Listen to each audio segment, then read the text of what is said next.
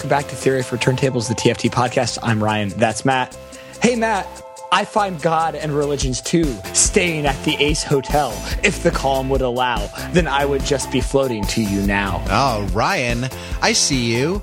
Turn around. You're my A-team. Turn around now. You're my A-team. God damn, turn around now. You're my A-team. Now, if you don't recognize those lyrics, it's because we are not singing, warbling them to you through a dense mesh of auto-tune. Yeah, sorry, let me try again.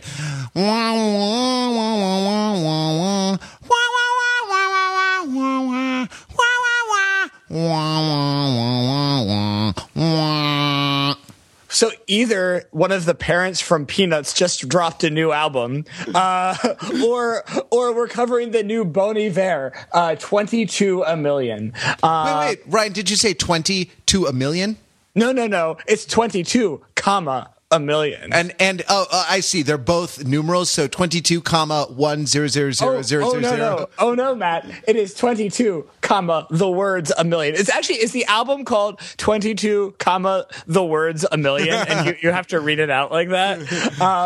And Matt's bringing this out because the title, all of the titling of this album is a masterclass in alienating and confounding. And not even alienating and confounding, or like teen girl Tumblr stuff that I is just beyond my ken a little bit. Yeah, or it's like noob elite, basically, because it's like it wants to be elite, but by trying to be so elite, it is not elite at all.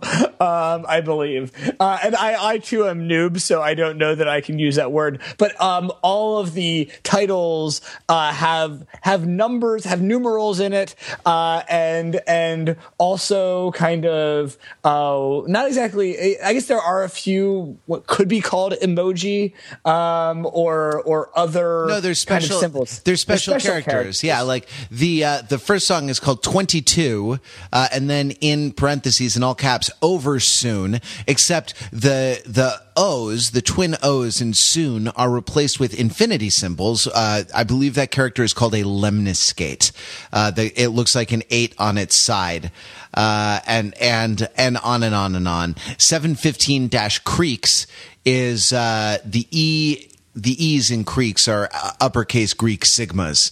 And because of that, I actually thought it was called 715 Greeks, which sounds like a phone number that you can call, right? Like, I guess there's one too many. 715 Greek feels like a souvlaki delivery restaurant. Yeah, and listen, we are trolling Bon Iver because he trolled us, right? He asked us like the first trolling question, which is like, are you for real? And we say, yes, Bon Iver, we are for real. And we're just going to, for an hour, read the titles of the songs on your album for our podcast, and not talk about your frankly kind of captivating and haunting music. No, we're definitely not going to do that. No. We are going to do what Bon Iver wants and just talk about every asinine detail in the titling and packaging of this. Right, absolutely. It's like Bon Iver was sitting by himself and said to himself, "Self, is there a way to remake Imogen Heap's Hide and Seek, except not as good?" Yeah, he's like, listen, I want to have the song that Jason Derulo will next cover, right, and sample, and that's what produced. Hey, there's gold in those Jason Derulo hills. I guess right? so. I mean, like, I want a record that is an auto-tuned sort of indie pop record, but I want one that would never ever with songs that would never ever appear on an episode of The OC or Gossip Girl, because I have integrity. I have indie cred, and yeah, unless there was like an episode in which those operas become like a dystopian sci-fi, like it's like Philip K. Dick's Gossip Girl, right? Because like I feel like that there are definitely androids, and they do in fact dream of electric sheep, right? Like for sure. In this, they dream of electric Serena van der Woodsons. Exactly. Watch out, S. Bon Iver is coming, and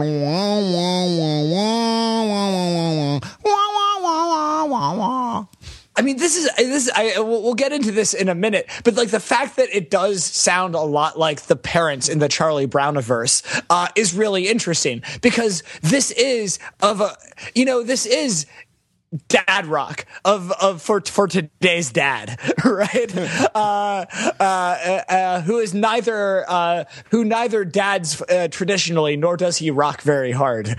But that it is the sound that parents make, right? And for the modern stay-at-home dad, right? Yeah, exactly. It's like, for the dad who also sometimes takes some time to go to the co-working space. But like, and he's been kind of he and they, that Bon Iver is one of these names, kind of like Tune Yards or Saint Vincent, that is often applied both as a pseudonym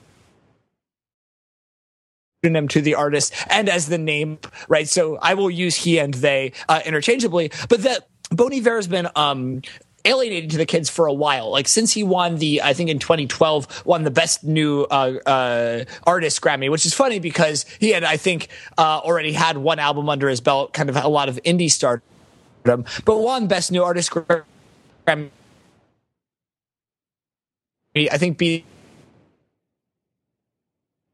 Skrillex, and not that new, but this, when the name was spoken, right, Bon Iver, kind of based on the French for what is that good winter? Am I right that Bon Iver with an H would be the French for good winter or something like that? Yeah, that's right, and I think that means like, I don't know if that's like actually a saying or if it is just, just two words together, but it's a misspelling of that, but pronounced in, right. It's an English phonetic spelling of Bon Iver, right? And yet, he insists that it is pronounced like that, Bon Iver, right? Not Bon Iver, like the Keenan Ivory Wayans' Bon Jovi cover band, right?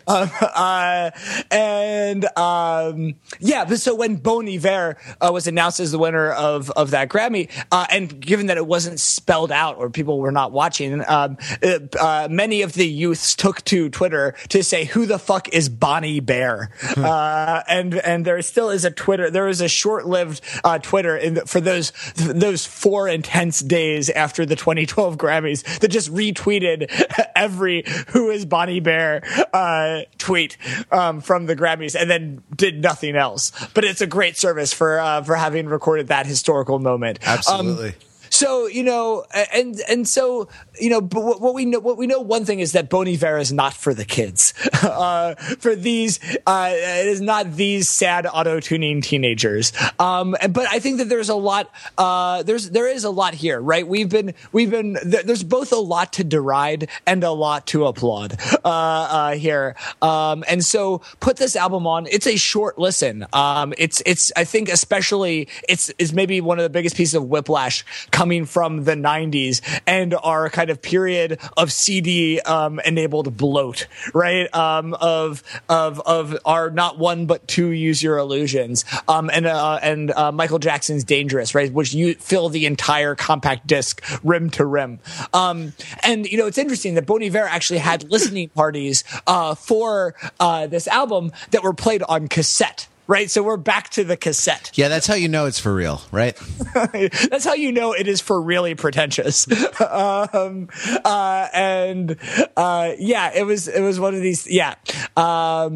It's probably a cassette recording of the Apple Music stream, and that's a high level of faithfulness and authenticity. But yeah, so it fits on two sides of a cassette.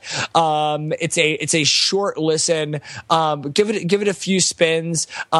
It's not bad falling asleep music, and you too will dream of Electric Sheep. And so immerse yourself in Bon Iver land.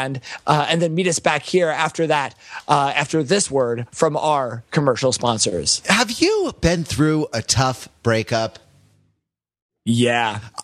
You sound. I sure have. You sound really bummed. I'm just crying all the time. I'll bet you've tried a number of the normal remedies, talk therapy, maybe a little exercise, maybe even psychoactive medications. From time to time. Well, I'm here to tell you that none of that is going to work. Doesn't seem to be. Yeah. What you need is a cabin in the woods, and Airbnb can get you one. Wow. I feel magically transported. Right. I'm already working on my novel about my breakup. Exactly. Take your breakup and turn it into art by going to a cabin in the woods.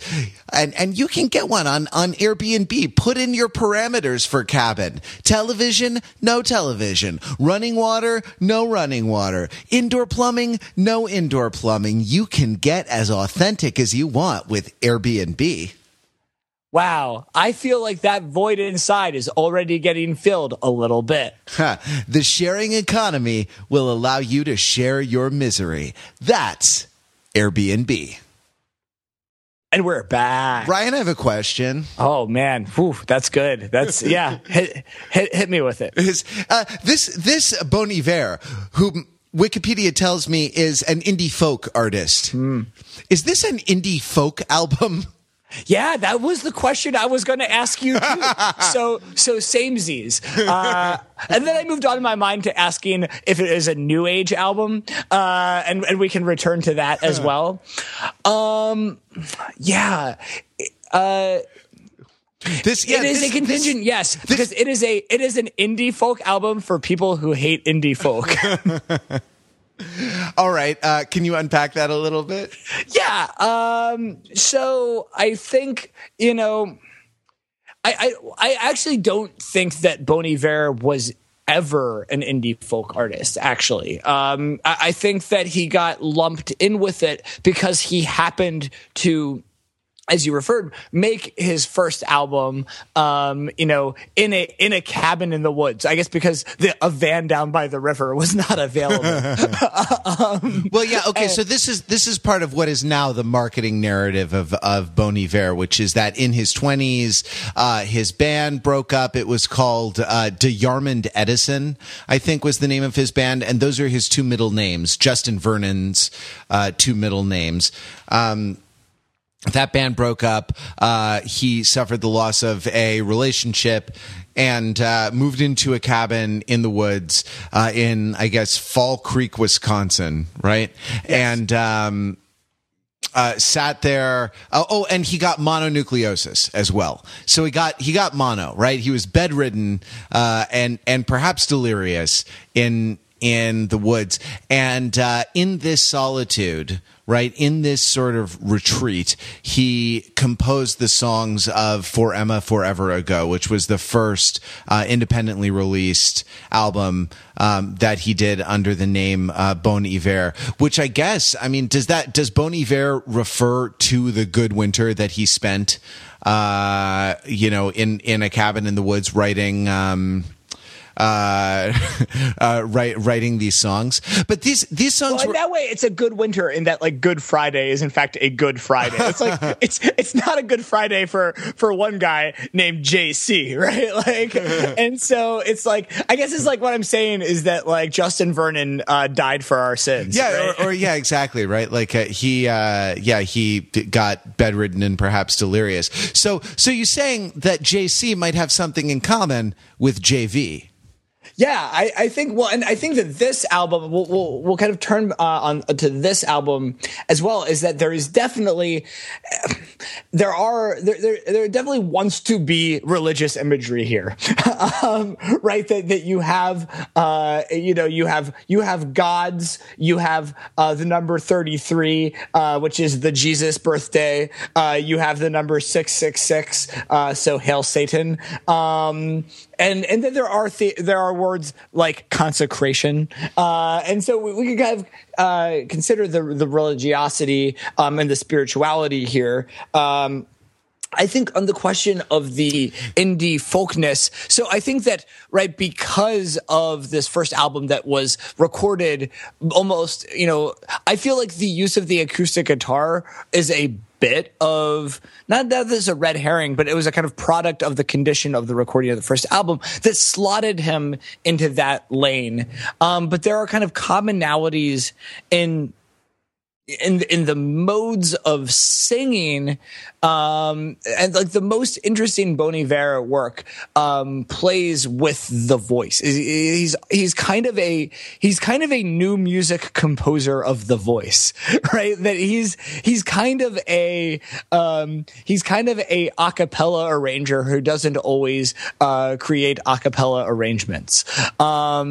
And you especially hear that on some of the songs on this album, especially 715 Greek or 715 Creeks, which like I describe as being it's auto-tuned, it's Boyz to androids, right? Like the boys are no longer, they stop being men and go directly to androids. And I think that this area, and it's been there on some of his earliest songs, of kind of playing with kind of vocal and starting to play with auto-tune, and these kinds of vocal lines that turn and twist in unexpected directions. And I think that is like the heart of the kind of through line of him as a songwriter. It's kind of what characterizes his collaborations with Kanye. I think he was mostly on My Dark Twisted Fantasy, but I think he also shows up, I believe, on a few songs on Yeezus as well. And so I think that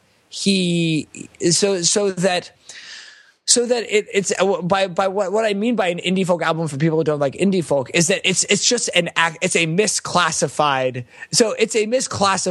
indie folk album, but by being classified as that and by people believing that he is an indie folk artist and is connected to some kind of a movement or a scene, it kind of just then is more appealing to people who don't like indie folk than people who do like indie folk.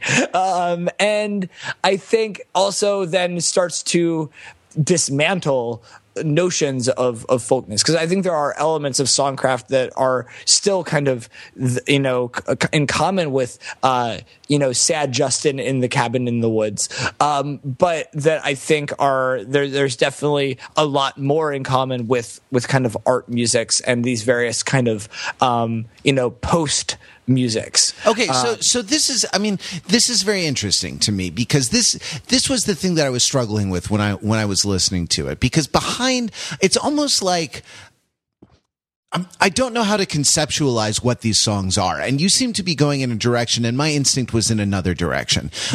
Whether are they folk songs that have layered on top of them aspects of production? Like, when Bob Dylan recorded these songs 40 years ago, were they just straight ahead guitar vocal numbers? Yeah. And would they work like that if you just did a folk, like an acoustic instrumental version?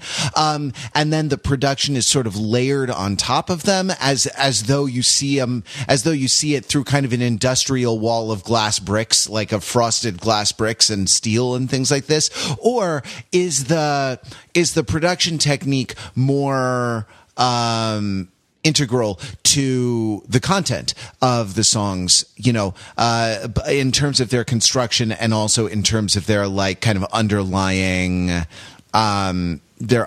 structure and message? I think there's a continuum on this, for sure, on this record, from songs that are really almost straight ahead folk songs, like the first track, 22 Over Soon, or like 715 Creeks, or there's one at a certain point I stopped matching the numbers to the actual songs. But there's another one that says, where it says, something like, there's a lyric in it that's like, and I carried his guitar or something like that. Yeah. That's 8 circle, or 8 parentheses, 8 open parentheses, circle, close parentheses. And circle, by the way, is in all lowercase. And that's those 3 are almost singer-songwriter songs. Yeah. A little bit. Now, like in both Oversoon and in Creeks, the singer-songwriter is recorded with a vocoder, and there's like a lot of, but this like, in the. You can imagine a strumming or finger picking kind of guitar with the melody of 22 Oversoon, which is ba da da da da da da da da ba da ba da ba ba ba ba ba da ba ba ba da ba da ba. You know what I mean? Like that you could hear that. You could hear that thing. Not to just hijack the podcast, but not to hijack the podcast with singing, but like, here's, just a sample of a couple lines, right? Like, where you gonna look for confirmation? And if it's ever gonna happen. So as I'm standing at the station, it might be over soon. Totally works as a folk song, right? Yeah, I mean, that could be, from the folkiest Bright Eyes. That could be some Paul Simon, right? Like all that. Yeah, exactly. All that. Whereas like, and then Creeks is maybe a little more meditative, a little less melodically directed. Eight Circle is almost just like a singer-songwriter rock song. Is almost like a Bruce Springsteen song or something like that. Or like a Phil Collins song or something. Well, I mean, that's interesting. But so it's so interesting that I read this because Phil Collins is in the art music way, right? In the kind of proggier kind of way. So it's so interesting that I still kind of lean on the art music interpretation, right? And so I kind of come at this from a lens of kind of, and I think we're kind of both right. Well, I think, as I say, I think there's a continuum. I think the different songs on the album, these are the ones I gravitated towards predictably enough for what everyone knows about my tastes. Right, and I predict, I leaned towards the Bowie songs, right? Yeah. And like Bowie in Berlin, right? Yeah, like, absolutely. There's a lot here that reminded me of Heroes, which we discussed a few years ago now. We're old. We could be dads. We could be rocking dads, some dad rock. We're right in that target demo. Neither of us at present has children. We're not dads, but I would say that we are dad adjacent. Yeah, yeah, exactly. As is Justin Vernon, right? Yeah, fair enough. We are peer reviewers of Justin Vernon because we are in his peer group. Right. Indie Darling. Oh, no. Mid-30s. Guys in their mid-30s. Unmarried guys in their mid-30s. More hair. Guys with more hair on their faces than on their heads. Yep. Yeah, so I think that, I mean, it is really interesting that there is, like you say, a continuum. So there is a continuum of mode of kind of composition of kind of, and that's kind of interesting because we tend to think of these modalities as at least kind of a binary within a given album, right? And so the fact that a given artist or a given project is showcasing both kinds of songs, and so it's not even that there are, and it's not that the songs that are more kind of art music or more kind of composed pieces are not necessarily like kind of interstitial pieces that are like little hallways leading to the next folk rock, the next folk room. Folk rock banger, or folk rock kind of like close your eyes and sway, or swayers. But that I think that for me, again, the effect is of that there is something like a kind of song cycle feel here, or like that they flow into one another and exist as a piece. And I don't know that I know what the overall arc of the piece is necessarily, but that there feels like there are these moments that there feel like there are movements, right, to it, and that kind of, I guess the overarching kind of that element of composedness then kind of makes it, similar to Heroes is to, the kind of instrumental or the kind of vocal side on side A and the kind of ambient side on side B, that there is a kind of composedness to it. But I mean, so what do you make of the kind of juxtaposition? So that it's not just folk with some kind of electronic noodling. In other words, it's not Age of Odds or Digital Ash in a digital urn. I think it's sick burn on Bright Eyes. I thought you liked that album. I do, but and so maybe I want to leave the burn on Age of Odds. But actually, which is an album that I described to you in a great tweet as Sonic Middle Age, right? Yeah, like Age of Odds. But actually, like I think Bright Eyes might be an interesting comparison here with the day and date release of I'm Wide Awake It's Morning, which of course I prefer, and Digital Ash and a Digital which Urn, I prefer. which of course you prefer, right? And that this is almost a synthesis of that, not in terms of interleaving the acoustic folk and the electronic art songs, but in terms of kind of merging them and I'm Wide Awake It's Digital Ash, right? Right, yeah, or like a digital, what is ash in an urn? It's death. It's like I'm wide awake, I'm digital dying. Yeah, I'm wide awake, I'm dying, right? And that that's actually I'm wide awake, I'm dying is not a bad description for kind of the pervading concerns of this album. But so it's interesting, right? Like this idea of a continuum, and what is it a continuum from? Because sonically, it's a continuum from more immediately gratifying song structures to more kind of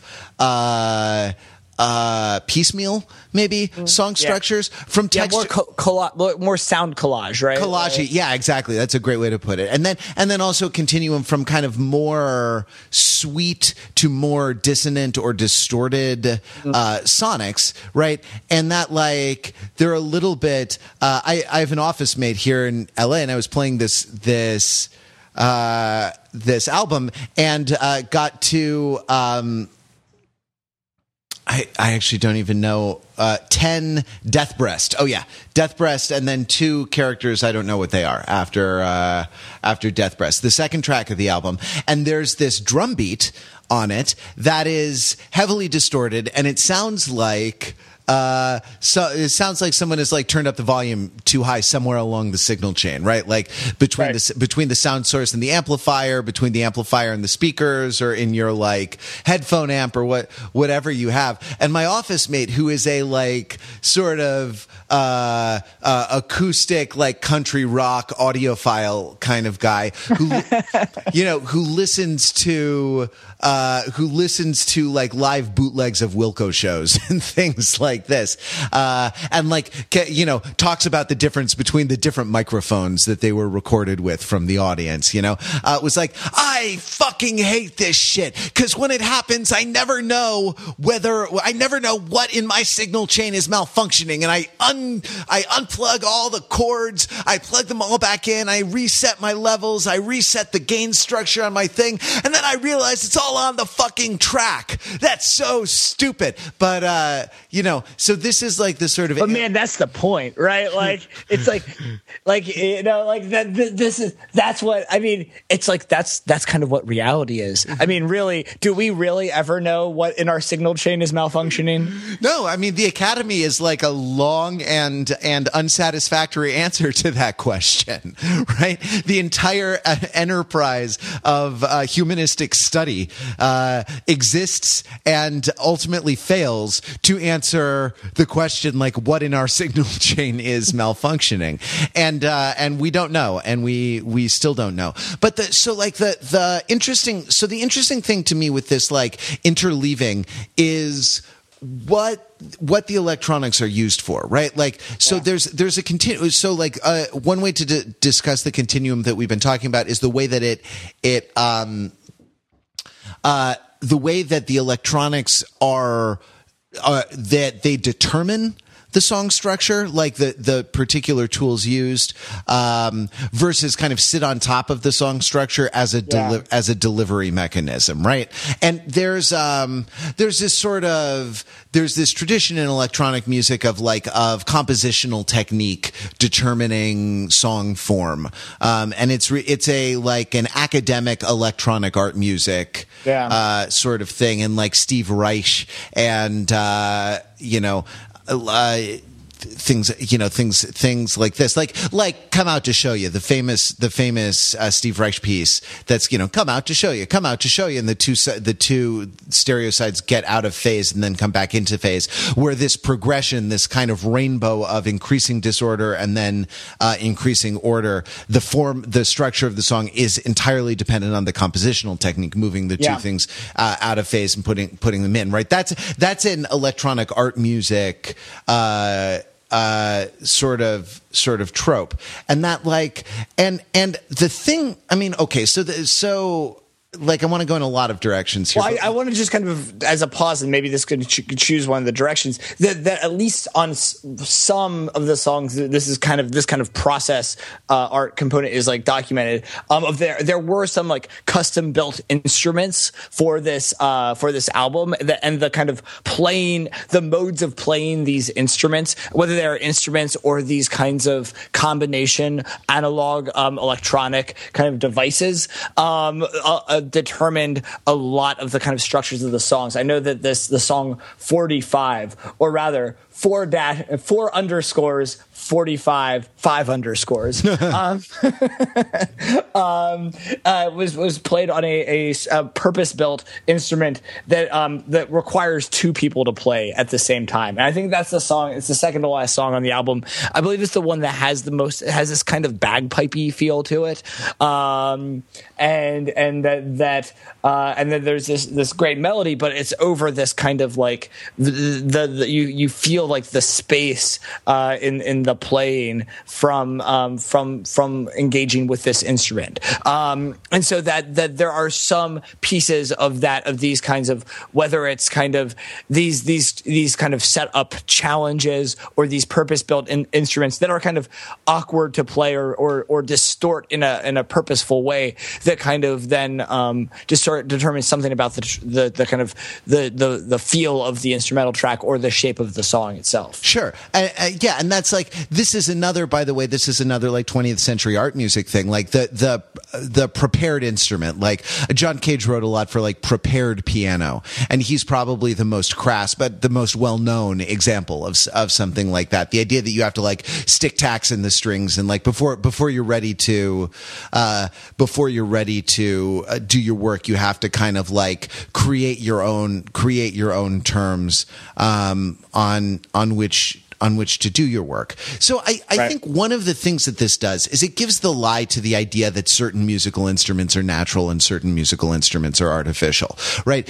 Every musical instrument is a technology, and every, like, beyond sort of undecorated human voice, right? Well, I mean, you could even argue that the voice is a technology as well. Sure. I mean, right? And I guess, or it's very close, right? Because one can learn to operate it like a machine, right? And it's a kind of a natural technology, and then everything else kind of follows from that. I mean, it's a technology in the sense that we're the only species that has it in quite the way that we have it. We're the only ones who make music, in quite the way that we make.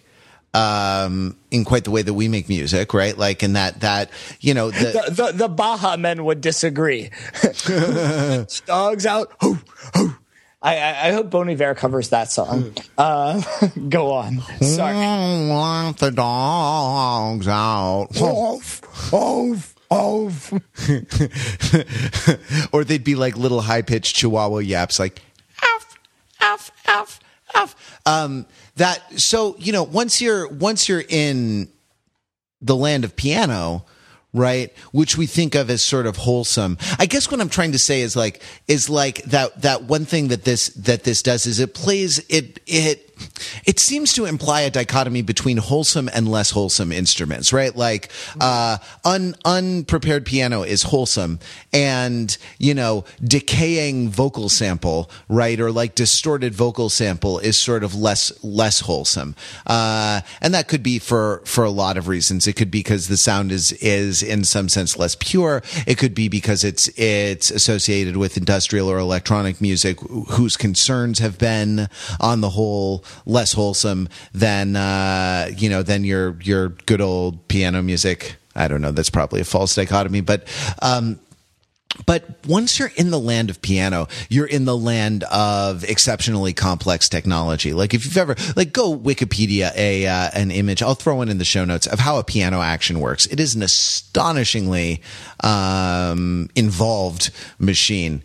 It's and that so as electronic, as kind of alienating as some of the electronic stuff can be, really looked at from a certain point of view, it should be no more alienating than any other kind of instrument, right? Any other kind of music making technology. And the idea of like the prepared instrument or the purpose-built instrument sort of comes to make other musicians seem lazy a little bit, right? Yeah. Oh, you just used that piano that was lying around? Right. Like, look at my, combination bagpipe / 808, sampler, right? Yeah, exactly. Like, how, this, we welded this together in our workshop for, the molecular gastronomists of sound, right? We're totally, taking apart the idea of what it means to be a bagpipe or what it means to be an 808 drum machine. Right. This is a consomme of folk song, right? with but it's with R&B dust, right? Exactly, and it shows up, and it's like one kind of jiggly jelly bean sitting there. Yeah. Sitting there on the plate with a little paper attached to it that says "It might be over soon." But it's the world's worst fortune cookie, right? It might be over soon in bed. Yeah, up top. That's what she said. So okay, but then there is something to this sound, right? And it's its most user friendly form is maybe Imogen Heap's hide and seek. But this sort of auto-tuney, kind of beautiful, dark twisted.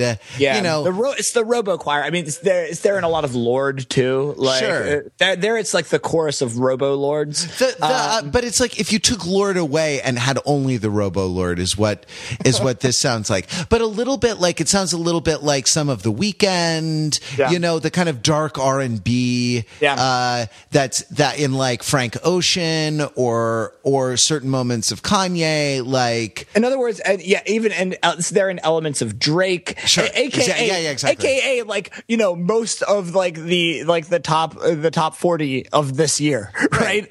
This is a very pop sound. Yeah, and it's a very current sound, right? Right, and that's an interesting thing, that this thing that we're kind of associating, that we want to associate with alienating, confounding art musics is really top in the charts, and that people are I don't know if they're jamming out to. Do you jam out to The Weeknd? But or do you just because I think, as we'll remember from our discussion of The Weeknd, the first the instruction sheet for listening to The Weeknd is step 1, do cocaine, step 2, listen to The Weeknd. Right. So then the jamming out takes care of itself, right? Yeah, I guess so. It's just this nervous twitching that's uncontrollable.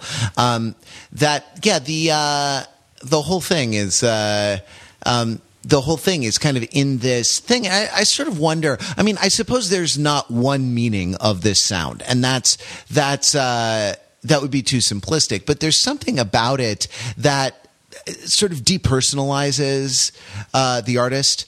There's something about it that, like, Lord, it's funny, like, you're right in that it is in a lot of Lord's music, but I don't associate it a lot with Pure Heroine because the unaltered Lord vocal, or at least the kind of more recognizably human sounding Lord vocal, is usually mixed a little higher, so that it sounds like a person singing with electronic accompaniment rather than an android choir. And the sort of the android choir way, or the T-Pain-esque levels of autotune, has an effect of kind of depersonalizing, and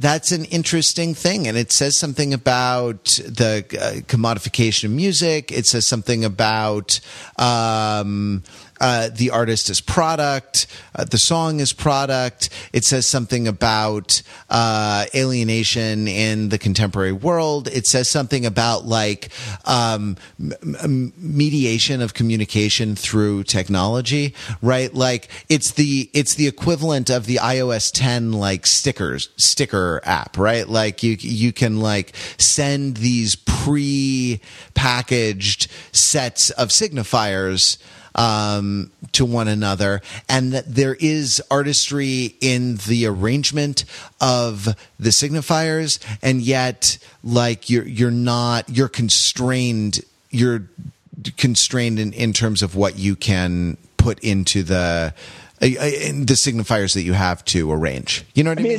Yeah, absolutely. And that's very interesting because it actually strikes me as really resonating with the cover art for this album, right? That is this arrangement of kind of of what feel like icons, but like are alienated icons, right? So that there are these things that are drawn in this in this style that feels as if they are kind of recognizable, kind of like from a textbook or guide, from an established set of iconography, and so that they're familiar, but their arrangement and specifics are alien, right? That they seem to be kind of hieroglyphics that you can't read, or kind of talismans from a like lost religion or something like that, right? Well, and they sort of, but they have different visual styles and iconographies, right? It's this sort of heteroglossic, heteroglossic hieroglyphics, right? Because there are numerals, there are things that look explicitly Christian, there are things that look sort of pagan, there are things that that look. I say that not to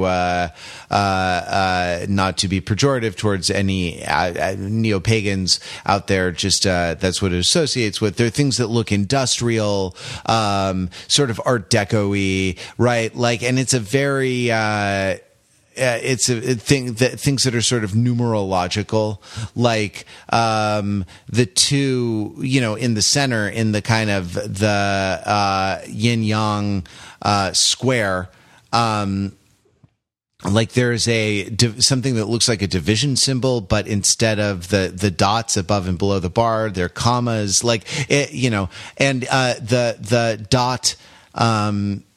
The two dots of the yin yang should be where the second dot would be the lower dot. It's a dash instead, and so it's sort of Morse code, right? And that's this is a very interesting thing. It reminds me of T.S. Eliot, right? It reminds me of high modernism and the idea of fragments and of like the shoring up of fragments. And the money quote from Eliot is, "These fragments I have shorn against my ruin." That there's something desperate in the kind of collection of all of these fragments. And that like there's a danger, there's some sort of danger out there that the kind of the things fall apart danger that the fragments are meant to protect you from. I mean, and that's very interesting, because I think that one has this sense on this album, right, that this is and we mentioned Drake before, but like that. I think that like things are falling apart while I'm very famous is like, that's the Drakiest of all modes, right? Like, and I think that is this album to an extent, or that's how it's been narrativized a little bit. There's a Guardian article that kind of took that angle on this album, kind of both in the reading of the album and in kind of some of the kind of meta discourse around it. So, right, if the first record was the kind of recovering from the breakup album, this one is the kind of, especially as the third album that was kind of that is long coming, is this kind of is a struggling with fame album, and it's not just struggling with fame, because I think it's these kind of broader concerns about alienation and technology are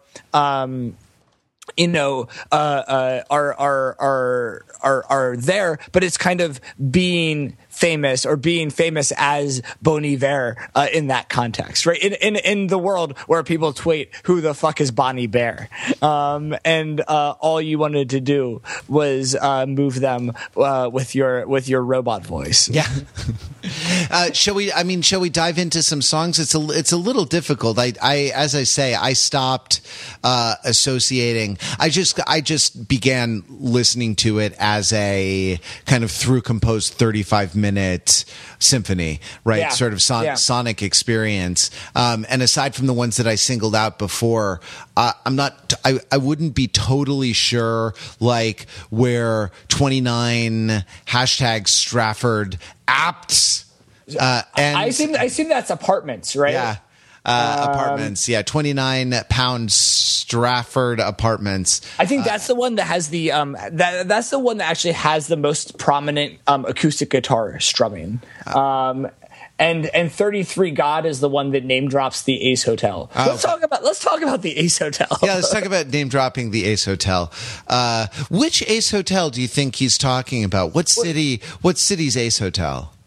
So the geniuses at Rap Genius believe that it's the one in your town, in downtown LA. Oh yeah, interesting. And they I don't know why they think it is this. I guess the lyric is there's a sample of I find God in religions too, and then there's like a big kind of drop, right? It's one of the most, for me, the lyrics on the album that jumps out the most prominently, and then it's a product placement for a boutique hotel chain, and I guess that. So, okay, the interesting thing is that, like, on that block or nearby is the big Jesus Saves sign, which I saw. I went with my office mate to see Wilco at the theater at the Ace Hotel, the restored United Artists Theater on Broadway in downtown LA, and it's and this Jesus Saves is what's pointed out by the geniuses at Rap Genius as kind of thematically relevant to what's going on in the album. Sort of finding God, and the idea of sort of looking for some sort of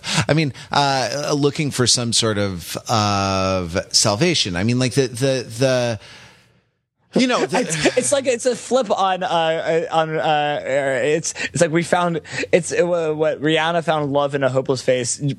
Justin Vernon found God in a bougie place, right? Like we found God in a bougie place, or we found hopelessness in a loving place, I guess, maybe. But the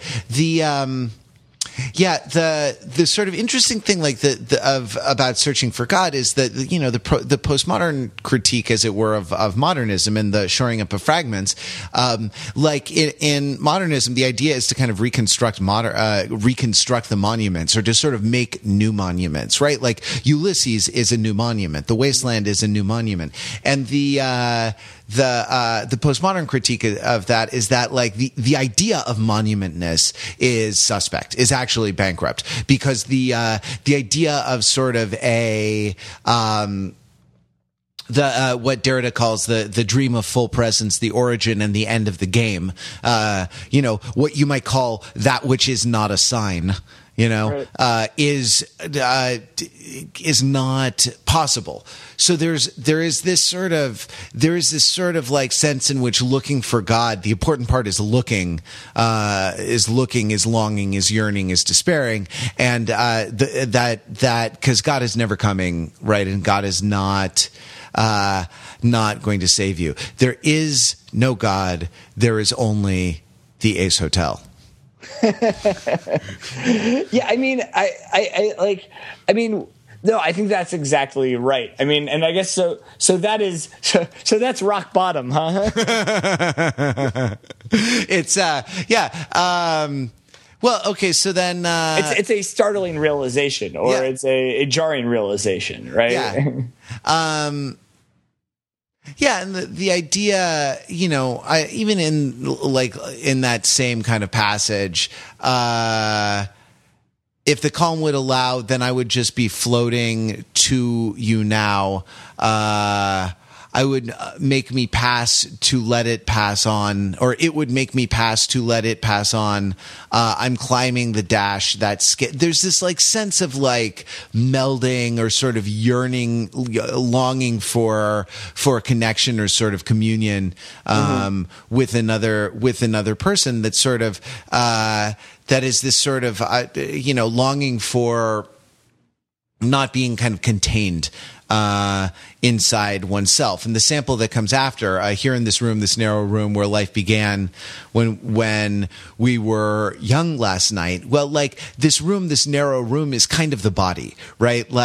And this it's not the narrow room of the Ace Hotel. No, it's not. And let me tell you, some of those rooms at the Ace Hotel are tiny, especially the ones with the two bunk beds, the two twin, bunk beds stacked up. And yet they still have nothing on the human body as a narrow room. The narrow room where life begins, is the womb, right? Is the sort of is the body, and the narrow room, kind of where we were young last night, is these bodies were once young, and now they are, if not dads, at least dad adjacent.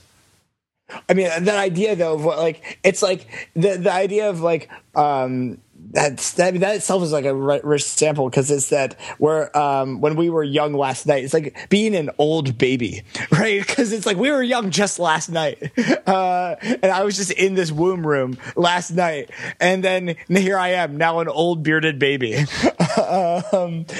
I think that it reminds me actually of this. There's a Portlandia sketch from a recent season where they don't know, where Fred Armisen doesn't know how old he is, and he says and Carrie's well, how old do you think you are? He's oh, I don't know, 34. He's I drink coffee, I walk around, I go to record stores, 34-year-old things. And then there's this sense of being, it's that idea of dad adjacentness, right? Of feeling that you are of that age. Because another word for dad adjacentness is, and this is one of these concerns that we kind of talk about a lot, is that of being an old millennial, right? That in any other time you would have been a dad by now, right?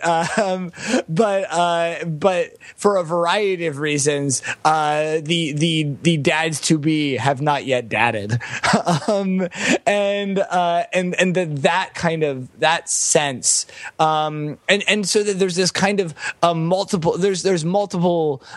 veins of yearning. There's this yearning for a larger purpose, whether that's realized as a connection with God, with a creator, but also a kind of yearning for a connection with another person, and with the kind of shift in responsibility and kind of purpose in life that brings, right? And those kind of all converge to and here you are, cool guy in the Ace Hotel, and yet you are still dad adjacent, and only want to be in Dad Town, because there's no Ace Hotel in Dad Town. Yeah, I guess not. I feel like that's something, I don't know, that's something that's changing, right? Don't you think that as this generation, I suppose our generation or slightly behind us, as they age, rather than it's interesting that rather than when I was a child, I thought as a child, I acted as a child, I believed as a child, but when I became old, I put away childish things. It's almost we drag the childish things from year to year, from decade to decade, with us, right? Like who knew like I would feel okay wearing a band t-shirt when I was 36 and not a coat and tie, who knew that like, I'm going to see Churches tomorrow. Actually, once this episode drops, it'll be last night, but when we're recording it, I'm going to see Churches. Like, I'm going to go stand for 3 hours on my feet, watch an opening act. Actually, the opening act is Best Coast, which is not, nothing to sneeze at. And then stand on my feet watching a band. Like, who would have thought that I wouldn't have, You may even dance a little. Right, exactly. I might bop awkwardly. Yeah, all right. I don't want to put too much on you. Dancing. I know how you feel about dance musics. So I don't want to put undue expectations. So yeah, you're right. Yeah, I mean, 1 Corinthians 13 has just been totally torn up and turned into confetti. Right. That'll be shot out of a cannon at the Churches concert. What other songs? I mean, I know you said there was like 3 big ones that jumped out at you. I mean, are there others that like really either kind of musically or lyrically were interesting to you? Well, I mean, I think that like I sort of don't know what to make of it because it's just sort of a lyric that happened to jump out. But like 8 Circle might have some interesting things. Before we pass on to the great the great Ace Hotel in the Sky. Yeah, I was about to say the Great Winter in the Sky, but yeah, that's better probably. The lyrics start, philosophize your figure. All right, let's just stop there. What the hell does that mean? Right? Well, it's a lot like using your illusion.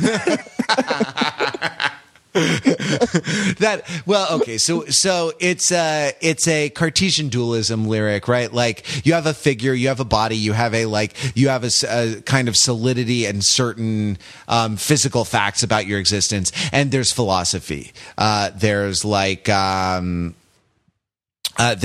ideas about yourself and your sort of thoughts about what's going on.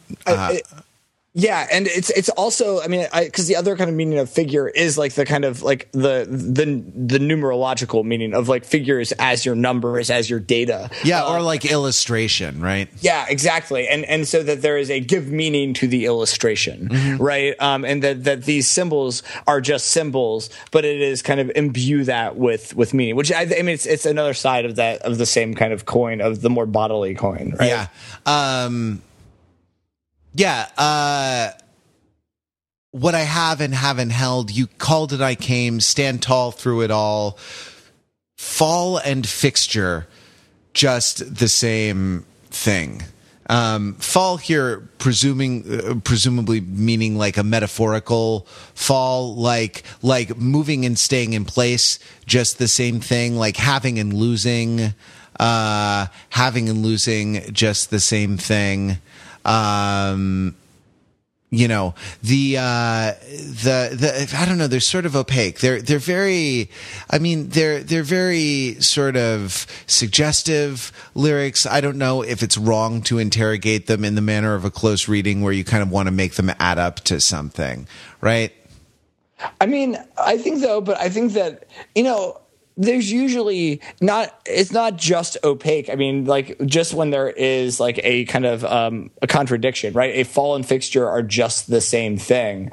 I mean that gives to mind that's like a very kind of John Lennon kind of phrase, right? He loved to kind of play with contradiction and kind of paradox, right? That what are the lines from All You Need Is Love, right? There's nothing that you can say that can't be said. There's nothing you can do that can't be done, right? That and so these kinds of but I guess the interesting question is like whether it like you say, whether whether do the figures add up? Oh yeah. Well, and what is it that we demand? What are our demands about adding up, right? And what are our sort of feelings about our feelings about adding up? You know, the sort of postmodern answer is that it's sort of indeterminate, right? That like there's just kind of more. There's just an endless series of masks and no like real person behind them, and that you know, that this sort of that meaning moves through that process of kind of not being, you know, and that. Well, I mean, and that's a certain kind of master narrative that I suppose you can attach to this. It's a little rote, I guess, and it's not totally of a piece with how carefully constructed this thing is. It's pretty painstakingly put together, and so the idea that it's just a sort of, well, you know, meaning is a random assemblage of nothing that makes any sense is not really an adequate way of explaining it. I feel like I've sort of stumbled down a blind alley. I was just looking for the elevator here in the Ace Hotel. Ryan, can you point me to where it is? Oh, yeah. It's just to the side of the Third Wave coffee shop. Oh, okay. Got it. Yeah. I see. Oh, are they all Sumtown? Oh. I know. It's the 9th best coffee shop in Portland. Yeah, absolutely. I mean, I think it is interesting because, like, this is one that, like, this is definitely a song that, like, also jumped out at me. I mean, if the Ace Hotel lyric jumped out at me, in part because there's this moment of arrival combined with a kind of very recognizable detail, this song, not that it was melodic, there's something about the phrasing and placement of this song that, like, gives you pause of, this is an important song, right? And it has that... it has that sense of importance and weight, even as it eludes scrutiny. And I think it's that it's in the tempo. I mean, I don't know what it is, that there's something about, you know, none of these are like kind of fast driving songs necessarily, but that this is even on an album of kind of, that there are some songs on this album that are less rhythmic overall, right? The ones that are really leaned on the vocals or on the interplay between kind of a bed of sound and the vocals. And this actually has a rhythm, but it's kind of spread out. This is kind of a slow jam. It's kind of a slow jam, and it is. And it's a kind of a slow jam of the self, and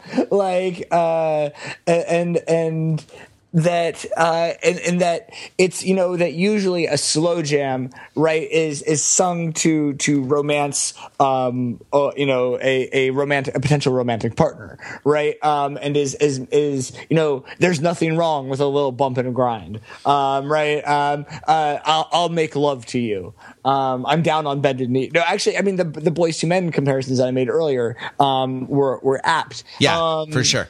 But that I definitely, you know, even, you know, too much for me to pick up. No, not sure what forgiveness is. We've galvanized the squall of it all. I can leave behind the harbor. That is about kind of, it's interpersonal, but it's still like about, the kind of this kind of, again, he's kind of giving himself a pep talk, right, and kind of sealing up some kind of interaction. I mean, so you and I are both struggling with it in different ways, and I wonder if that's just kind of in the minute or two before we close, like, I wonder if that's a sign that our usual critical tools aren't up to what we find compelling about this record, because there is something compelling about it for all our tendencies, healthy tendencies, I think, to mock its most ridiculous excesses. And you know, I sort of wonder if it's like, if it's more a daydream, right, than it is a coherent argument, if it's more, if it kind of floats more like that image of floating, after the Ace Hotel lyric, kind of from thought to thought, from scene to scene, from association to association, rather than progressing in a more kind of rigid, deductive fashion, and that maybe there's something to that in terms of the experience of, the experience of melancholy, or the experience of longing or something, right? Like, why are you sad? Well, I don't know. And then you're, you know what I mean? Then you're just sort of floating. We must have a theory of sadness. Yeah. And that's, and that maybe this is one turntable better left untheorized. Oh man. Well, I can't, there's not going to be a better ending of that. But wait, say it with auto-tune. Maybe there one turntable, one turntable, one turntable. Untheorized. Wow. We're 35. Give us all the money.